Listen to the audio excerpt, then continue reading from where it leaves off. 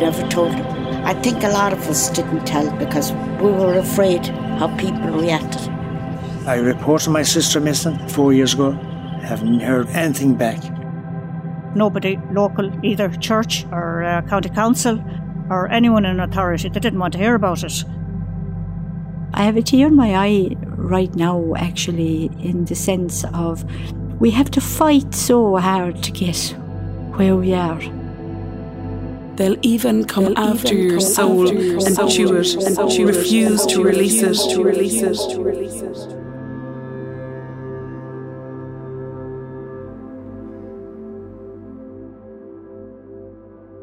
The Tuam Mother and Baby Home opened officially in 1925 as a place for unmarried women to give birth to their children who were subsequently fostered or adopted. I was born in the Mother and Baby Home in Tuam in 1944, 29th of 6th, 1944, yeah. And I was born in the Regional Hospital in Galway. And I was kept in the hospital for 6 days. My mother... She was kept there for 12 months in the Tuam here to look after babies and clean up and all that stuff. And most of the time, a lot of the time she'd be minding other children and feeding them and dressing them and all that. But I believe we were kept separated in case we would bond. The most important parts of our lives, we were separated. In a Catholic society where having children outside of marriage was considered sinful above all else, the stigma and shame clung to many of the so-called home babies well into adulthood, as Peter Mulrine remembers. I was about 19 at the time, yeah. I was, trying to find out something about myself. Nobody tell me where I came from. I was so bad. I used to, especially after getting the beatings, I'd go out at night and I'd look around stars and say, where am I from? I go from west to south, east and north. And I was attracted to one area, and to the west of the house where I lived in was my attraction, where the sun set.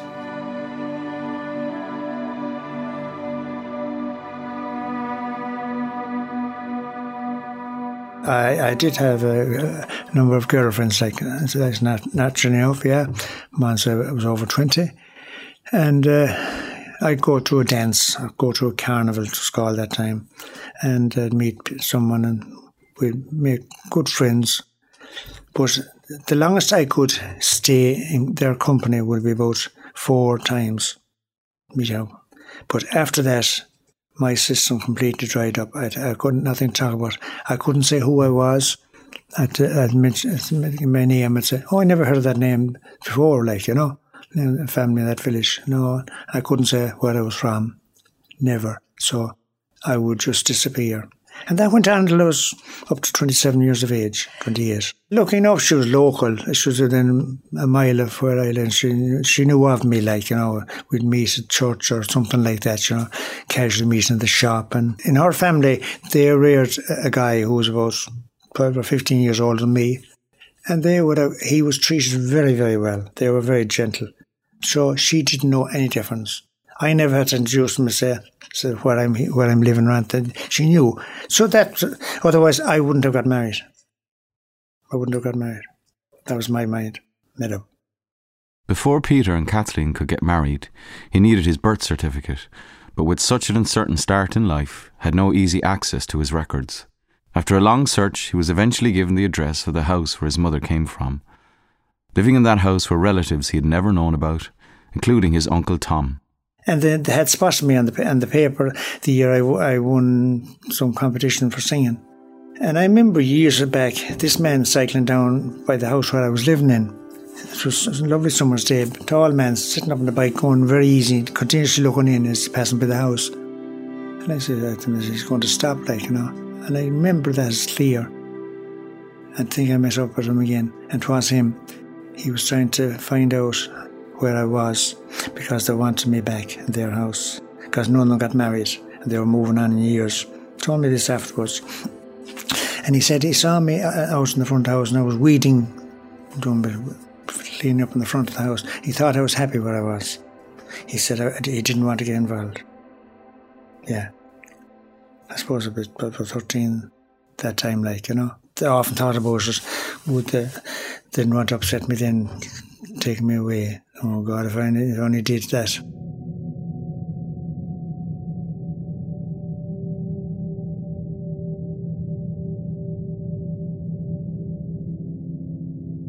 There was a further surprise for Peter when he was told his mother was living in the Magdalen Laundry in Galway City. The laundries were 19th century institutions, both Catholic and Protestant, and women were sent there for many reasons, including having a child when unmarried. In reality, they were places where women worked long hours in appalling conditions without pay or the freedom to leave voluntarily. Women who gave birth in a mother and baby home often ended up in one of these laundries. I went in and met this known nanny at the door, and she asked what was I doing, and I said, I'm looking for my mother. So I had to wait 2 weeks before I got to see her. And when you come back, she says, don't ask for your mother, look for your aunt. So I went anyway, and was brought into a small little room, quarter size this, sit down, and I was allowed together for about 10 or 15 minutes, Brian tea and a couple of Marisa biscuits to us, but the door was left open, so I couldn't talk. I didn't know what to ask. She was there with her head down, I saw her feet, and there was blue as that cable, and blisters all over her. It looked so old, and she said very, very little. Like. So I left anyway and arranged to come back in, and came back in 2 weeks later. Peter continued to go regularly to the Magdalen Laundry in Galway City to see his mother. I used to bring her out to the local shop, allowed out for 20 minutes. And then we ended up bringing her out to the seaside.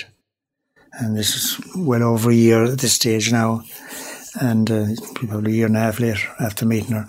So we had a baby girl then was about, when we first met, she was 7 or 8 months, yeah.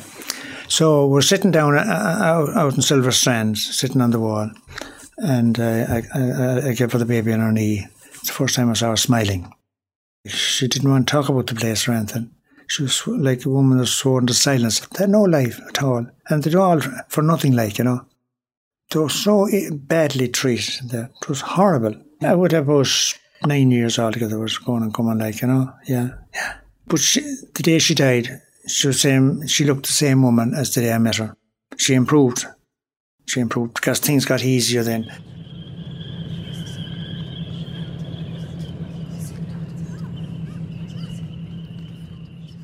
Teresa O'Sullivan also grew up in the home in Tuam. Her adopted family lived in Cork, where she had a happy childhood, despite health issues she attributes to the neglect she suffered in Tuam. However, the question of who she was and where she came from was never far from her mind. I started after my first baby was born, and just to say there that during my pregnancy, before he was born, I was absolutely terrified of having a baby because I had no background whatsoever. There was no history of anything, and I was really, really concerned about it. It turned out that he was a beautiful boy, and I went on to have a beautiful girl as well. And after he being born, I decided in my 30s that I was going to go looking. So I literally went in and I said, I just want to know who I am. I said, I want the papers, I want the background. It took me a long time to find them because when I went in, they were saying, oh, there wasn't anything there.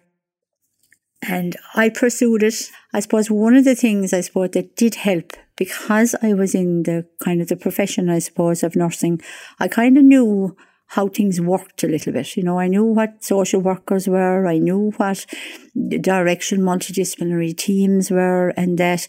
And I think that helped me an awful lot because I didn't take no for an answer. I was going and I was going to keep going because I felt if they had that much information, they must have had more information. And they did eventually come back and say that they had found her in London.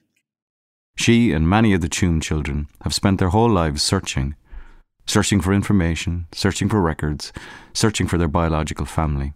And she used to go to Lourdes and pray that I'd turn up from somewhere. And she had the most beautiful, lively personality, and she had huge kindness. Despite everything that had happened for her, she still retained her natural self. And I'm sure, I have no doubt, that she held so much trauma. And I think that's important, that even though you mightn't be reared with them, that naturally enough some of their own personality is brought through the characteristics of genetics and all that kind of thing as well, Because the day I met her, one of the light things was she had a glass of orange with no ice, and neither did I. And I didn't know she had things like that. But there was just something. And she wore pink nail varnish, and so did I. Teresa also found out that she was no longer an only child. Her mother had married, and she now had 5 new siblings. And she also had questions about her father, but time was not on her side. I have never met him, and he has passed away. She arranged that she would speak with him after 40 years and give me the opportunity that maybe we both might meet him, or I'd meet him myself. But ironically, what happened, he said that he was married and he had a son. But whatever happened, we got this letter back saying that he wasn't going to meet at all, and if we pursued it, they'd take us to court. Now, from what I can gather, it wasn't him that wrote the letter at all. I have no idea who wrote the letter.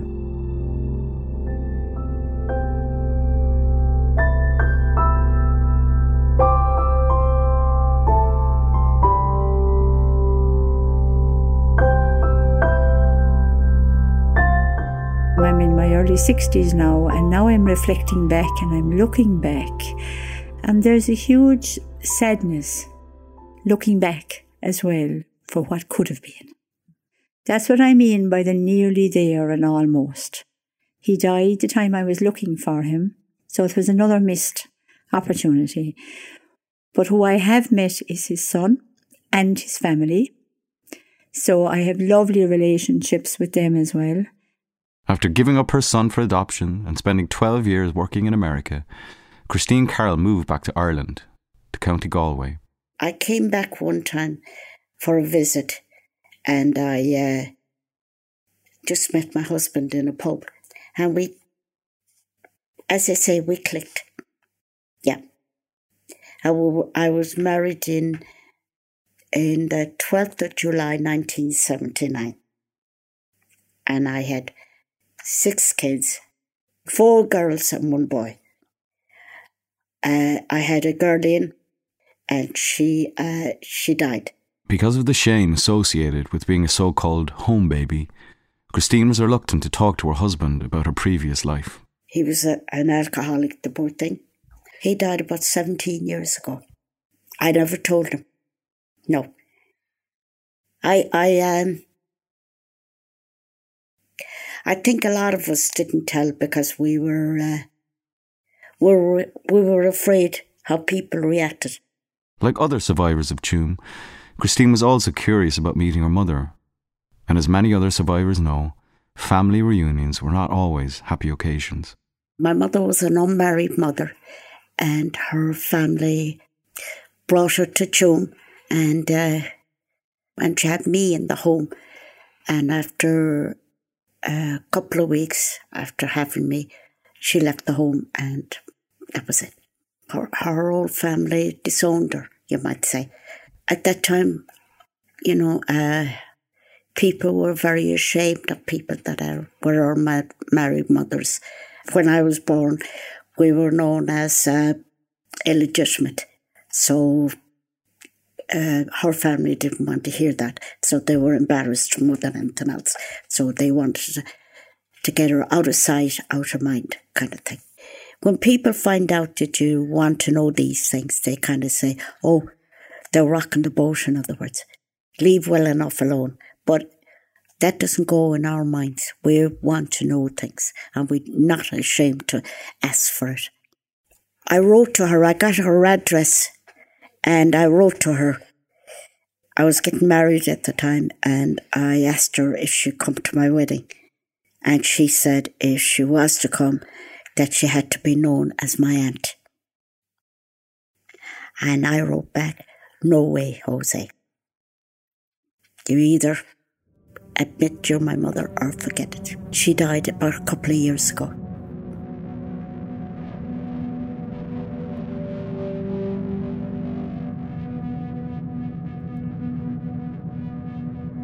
And there was someone else Christine wanted to reunite with from her time in America. Her son. I've met him and everything, but it turned out good the first time. I met him in Merlin Park, but it turned out when I went to America, we met again, but he kept asking for the father, and I was mad. I said, I'm the one that went through the hell, so why, but my kids keep in contact with them, but I don't, you see. But he's happy, and it's the main thing. The Tuam Mother and Baby Home closed in 1961, and Ireland's last Magdalen Laundry closed in 1996. The increasing secularisation of Irish society and increasing prosperity signalled the end of the road for religious-run institutions for unmarried women and their children. But the closure of these institutions was not the end of this shameful chapter in Irish history. Close over the concrete slab quickly, blank your thoughts, bless yourself. Don't look at the small skulls. Don't check if the hair is still growing. Don't take a deep breath. Do not breathe. It was the end of May 2014, and I will never forget that, because it was from that moment on that my life changed. It was completely turned upside down. But to me, there was no option. And I realised if I didn't talk, then it would go away again. An explosive story was about to hit the media and shock the nation. Galway historian Catherine Corliss became interested in the Tuam Mother and Baby Home when she began hearing stories of hidden bones and mysterious deaths. My research into the Tuam Home started way back in 2012. It was just for NESE, for the local journal, historical journal, and I got the staggering result from the birth, deaths, marriages in Galway that 796 children had actually died in the home between 1925 and 1961 when the Bonsecourt sisters were running that home. Nobody, either church or county council or anyone in authority, they didn't want to hear about it. When I went there to investigate, I just saw a walled-off area with the lovely grotto and planted roses, and it was kept nice. So I inquired as to who was buried there. And that's when I got the story of the boys finding the bones, and the locals didn't seem to know who exactly these bones belonged to. So I started looking at the old maps then, and I realised that this area had been a sewage tank area, a sewage pit in the time of the workhouse. So then I knew then there couldn't possibly be famine victims that were in that pit, because it was a working sewage area right up to the 1930s. NUI Galway historian Sarah Ann Buckley agrees. I think that institutions in Ireland, whatever their initial means or what their intentions were, institutions in Ireland became very punitive. They became places not of refuge, but places where women and children were treated incredibly badly. In the case of Tuam, this wasn't just in life, it was also in death, as we can see from the way in which so many of the infants were buried or disposed of. Catherine Corliss' findings made headlines around the world as the revelation that 796 children had been buried in a septic tank at the Tuam site. It brought global attention to Ireland's mother and baby homes.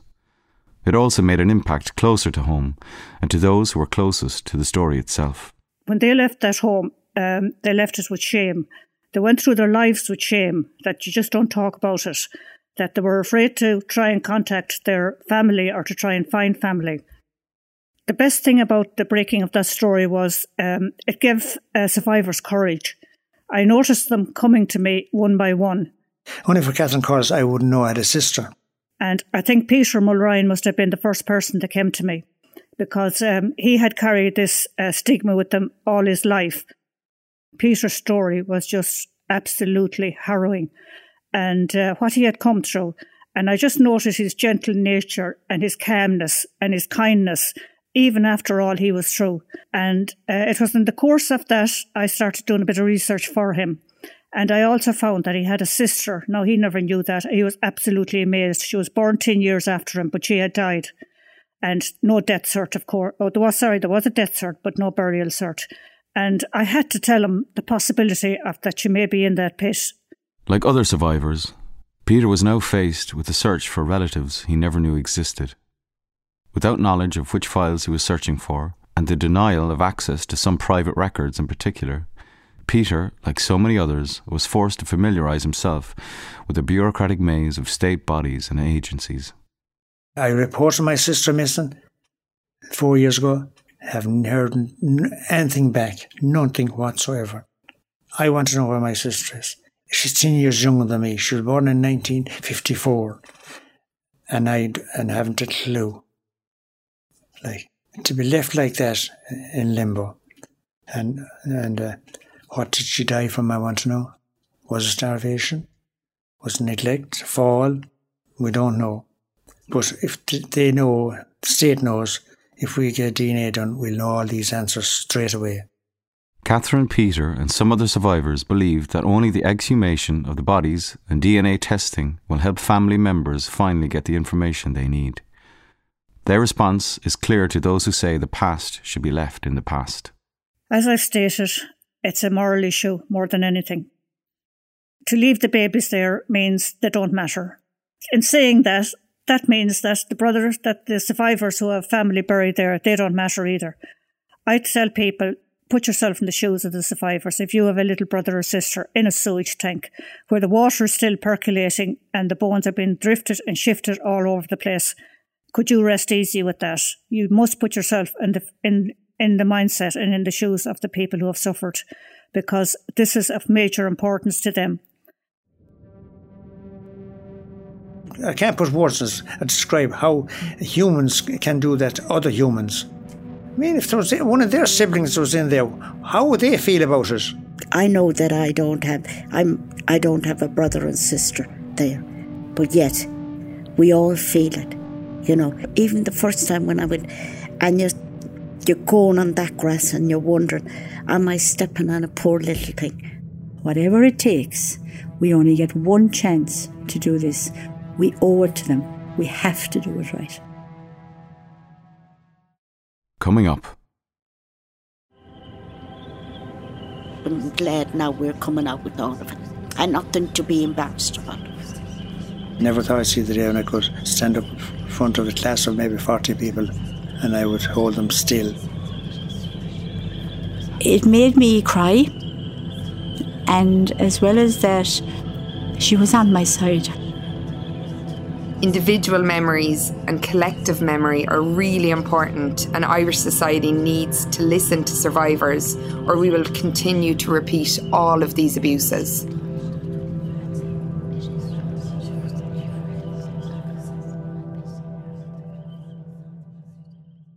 This programme is a Neon City Stories production in conjunction with the Tuam Oral History Project at NUI Galway. Narrated by Cillian Murphy. Excerpts from the poems Blood, Child and the Harvest by Elaine Feeney. Created and produced by Sarah Ann Buckley, Lorna Farron and Orla Higgins. Script by Orla Higgins and Lorna Farron. Editing and sound design by Alan Meany. Audio direction by Orla Higgins. And original soundtrack by Anna Malarkey. Recorded at Flirt FM, NUI Galway and Bounce Sound Dublin.